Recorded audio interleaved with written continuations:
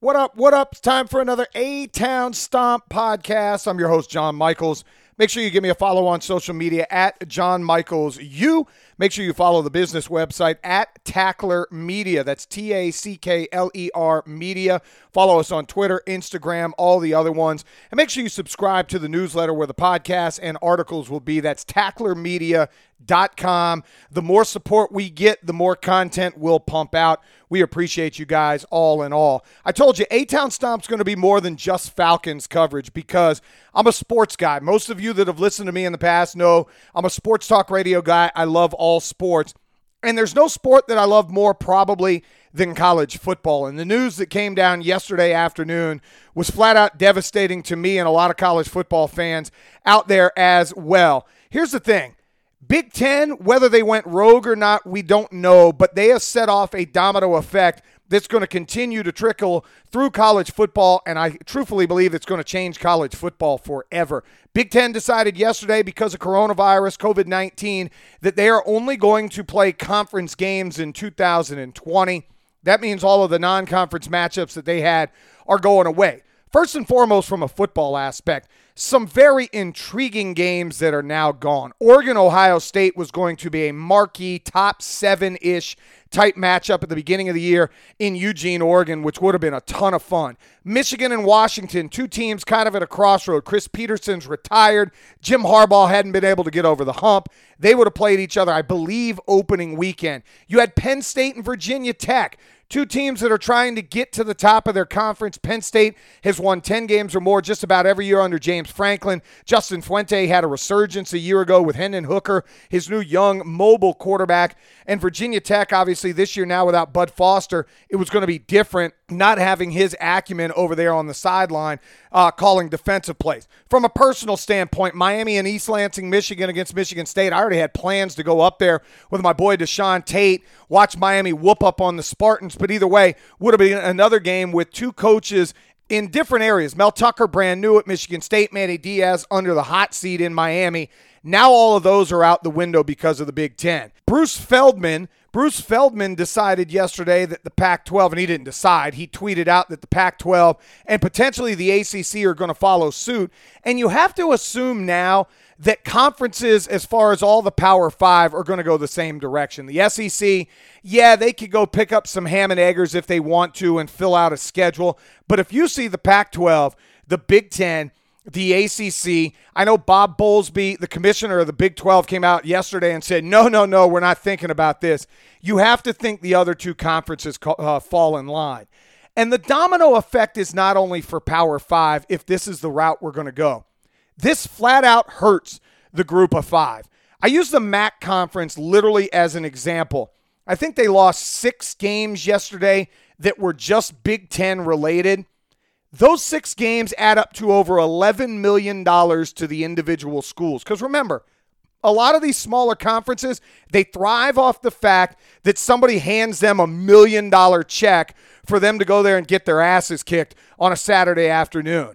You lose those games, you're not making up that money because at least this year, there's not going to be anybody that's willing to go out and pay that cash. So we'll start with the Big Ten. There's been a lot of reports that this was a selfish act by the Big Ten, that they really did not consult with the other Power 5 commissioners. And that rubs me the wrong way because we had heard all week long that simply these conference commissioners of the FBS were going to wait until August to get as much data as they could with the coronavirus to depend what they were going to do with the college football season, whether it was going to be cancel some non-conference games, cancel the entire season, move it to the spring, whatever it may be. That was supposed to be a discussion that took place in August.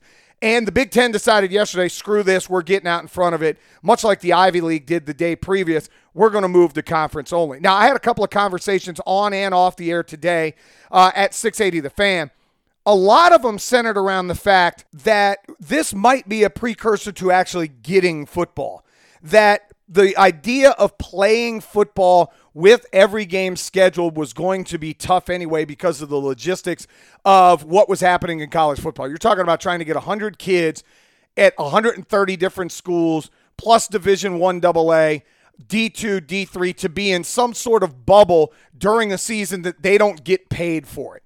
it wasn't likely. I mean, we had already seen LSU contract coronavirus because allegedly their kids were at the club. Clemson had 37 staffers and players have coronavirus. Alabama, Texas Tech, Kansas, Kansas State, you name it, there's been a lot of them that have come out with coronavirus.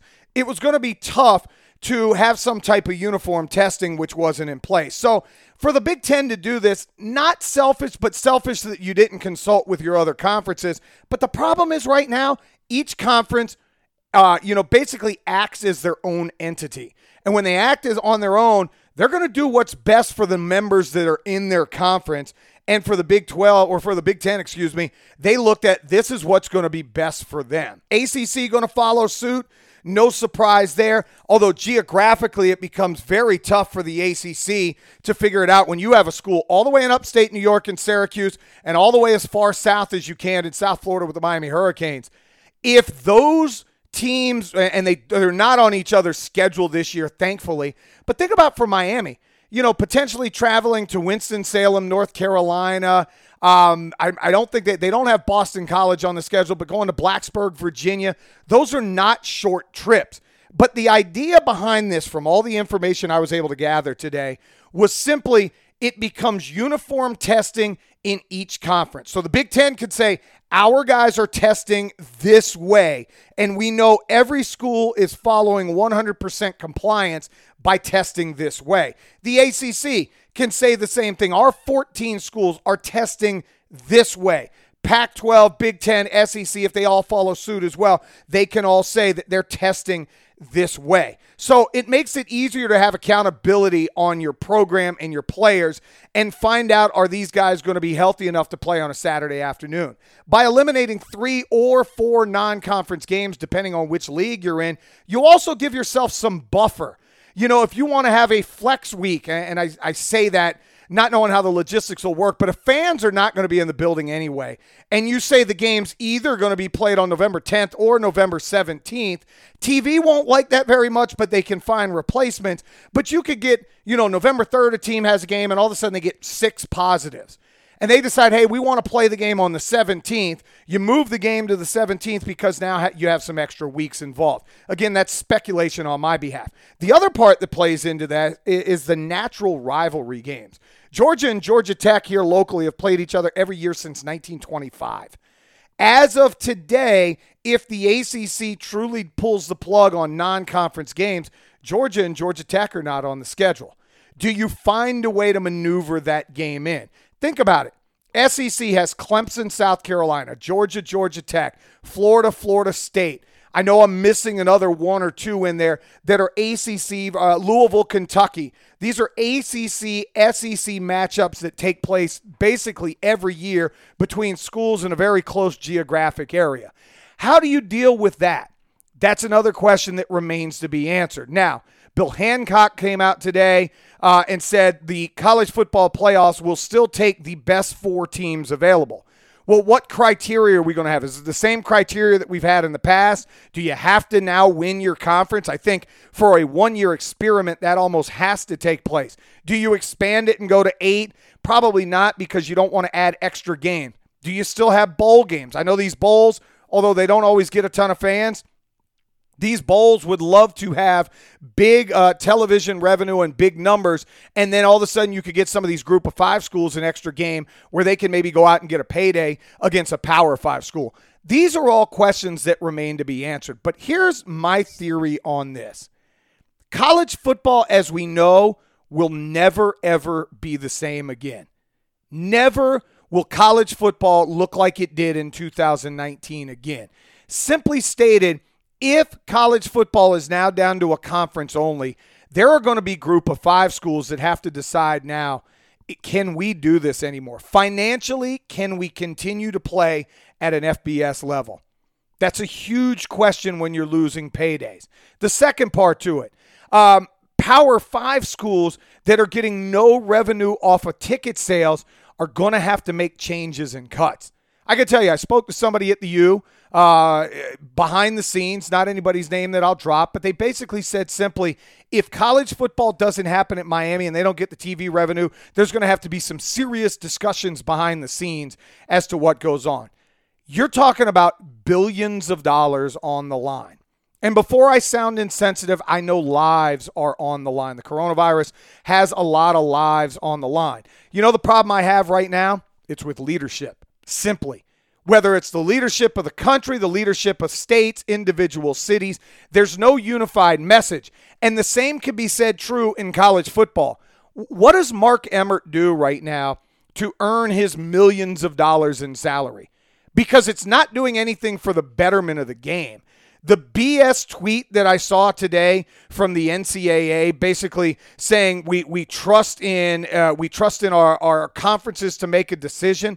How about be unified in your message and find out a way to maybe not override, but come out today and say, this is what we need to do. This is what we need to do, and this is what will be best for our college football season to take place.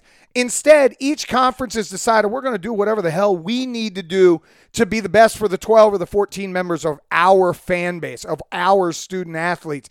That's all that matters. This to me, and this goes back to what I said, that this will not look the same. This is the first step in the Power Five doing their own thing.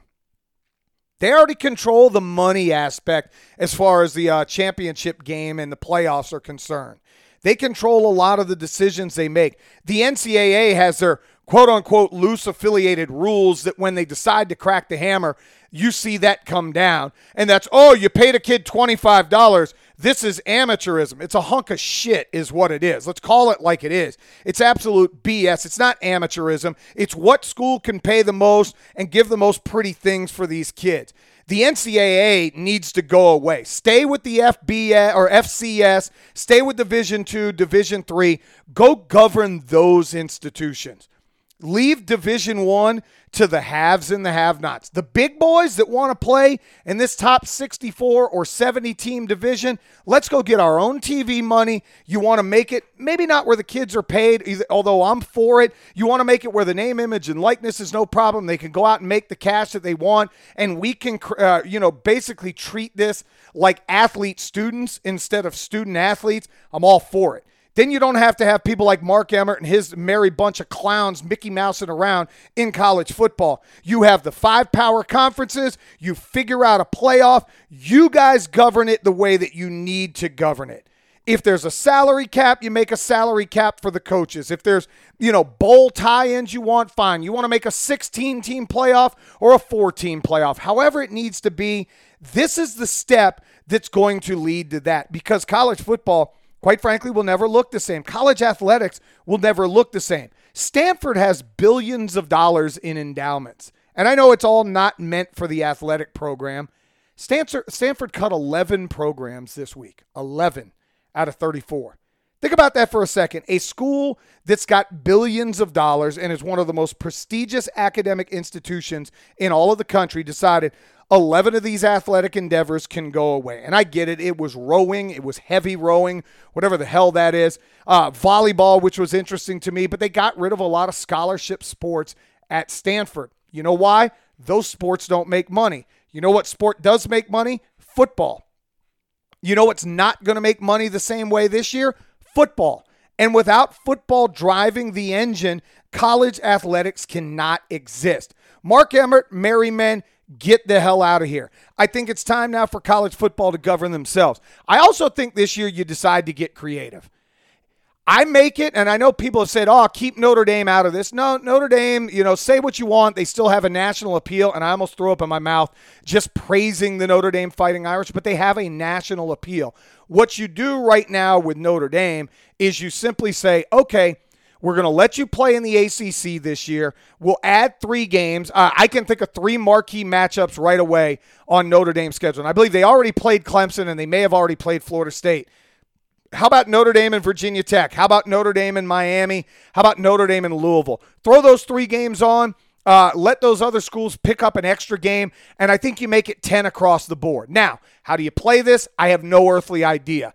From what I've read, and I know Barrett Slee, buddy of mine on CBS Sports today, said to Zach Gelb, CBS national show from 6 to 10 p.m., he said to Zach Gelb pretty simply, he thinks 65 to 70% chance we play in the fall, and that spring, and this echoes the sentiments of a lot of people, spring is the absolute last resort.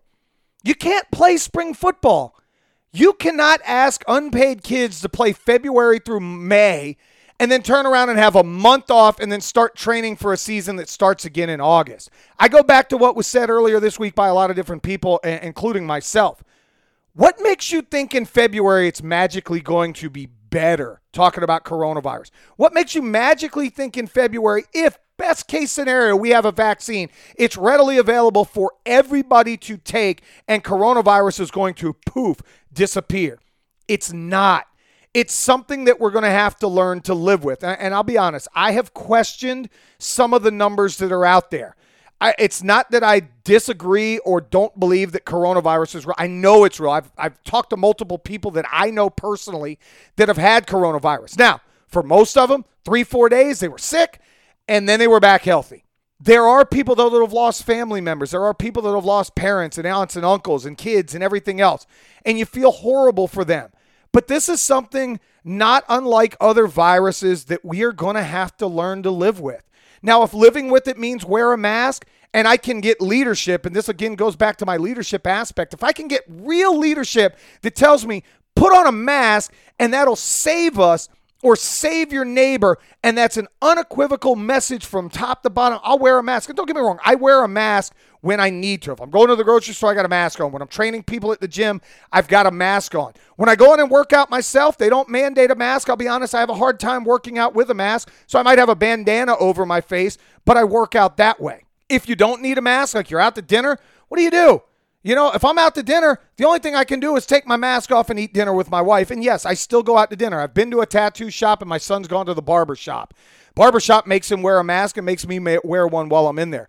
Point being, if that's the leadership and that's what it's going to take for things to go back to somewhat normal and us to get our sports back, let's do it. The problem is you get that message once, and then a week later, it's not the mask, it's something else. And 2 weeks later, it's back to the mask. That's the confusing part of all of this. All I know, yesterday was a landmark day in college football. It's huge.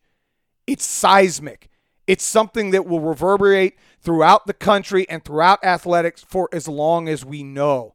The game is never going to be the same, and I hate it. I hate it for the Central Floridas, the South Floridas, the Boise States of the world. Because if I'm one of them right now, I'm calling these other conferences saying, I want in. What do I have to do to get in? Because if you're in Conference USA or the AAC or the Mountain West or any of these other conferences, how are you filling out your schedule if you had one of these marquee matchups? It's not going to be easy, and you're going to lose a lot of money. So I think right now the line in the sand is either you're going to be a big boy program or you're going to be a program that's going back to the FCS level. That's where we're at with college football. The last thing I want to get off my chest, and I wrote a piece on Barrett Sports Media last week, and if you check it out at John Michaels U, it's pretty simple. I'm really tired of people in our industry poo-pooing sports coming back. Dan Matthews, buddy of mine, had a very heartfelt Twitter message this week. It's something that I wrote about last week. It seems like people in sports media who are still employed and making a great living are really quick to say, told you so, told you we're not going to play sports. We need some hope right now. And my hope is MLS is underway, and it seems to be working. NBA is starting in about 20 days.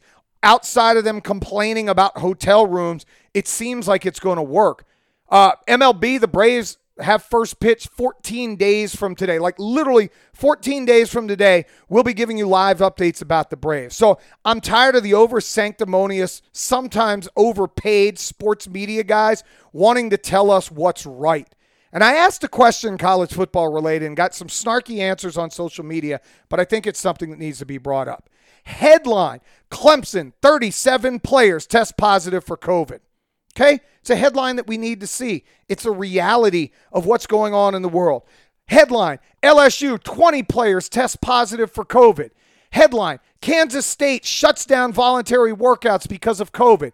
Headline, UNC and Ohio State shut down workouts because of positive tests. Where the hell are our follow-up stories? Where are they at? Seriously, where are the follow-up stories? I looked yesterday, and there's a blurb in a paragraph in the headlined article that says Clemson 37 players test positive, that 25 had already recovered.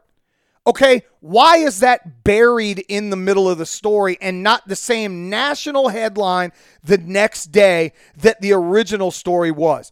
I went back and could not find an article on LSU. Literally, I think it's June 15th or 20th, the Advocate, it might have been the paper, still had that LSU had 20 players test positive for coronavirus. That information of recovery, I don't need the players' names. I just need to know that 11 players recovered. Oklahoma put it out there today, and I think Barrett had tweeted it. 89 players tested, 0 positives, 14 being looked at, 5 have already recovered. So meaning 5 guys had it before. Those are the stories we need to see more of, and I don't understand why our national college football guys like to hide those. Don't put them in the middle of your story. Make it the headline that hits CBS Sports or ESPN or Tackler Media. Because I promise if we get anything from any of the schools, and we've got access to basically all the Southeast right now, if I get anything from any of those schools and it says we had 20 players recover, I promise the article is going to read 20 players recovered from the University of insert team name here. That's what needs to happen.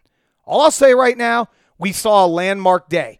I personally still hold out hope that come October, maybe even September, college football is going to be played. All I know is yesterday we changed the landscape of the game that we all know and love, and I hope a year from now, 6 months, hell, even 3 months from now, the game looks the same. Appreciate you guys listening. John Michaels. See ya.